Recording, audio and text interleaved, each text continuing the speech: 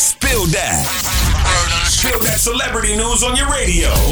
Hey, yo, Tashiks. Spill that. Yo, so Floyd Mayweather's ex, Josie Harris, was actually writing a tell-all about Floyd Mayweather's alleged abuse before she actually died. That's kind of sketchy, right? In other news, Summer Walker is responding to her fans talking about the video that was circulating of London on the track choking her. She basically said that you guys are bugging and he would never really try to hurt her. I feel like y'all shouldn't be choking each other on camera anyways. But anyways, y'all can catch all new Spill That Celebrity News with me, your girl Tashiks, tomorrow afternoon at 12:30. For more Spill That, check out the True Talk blog on Power 1061.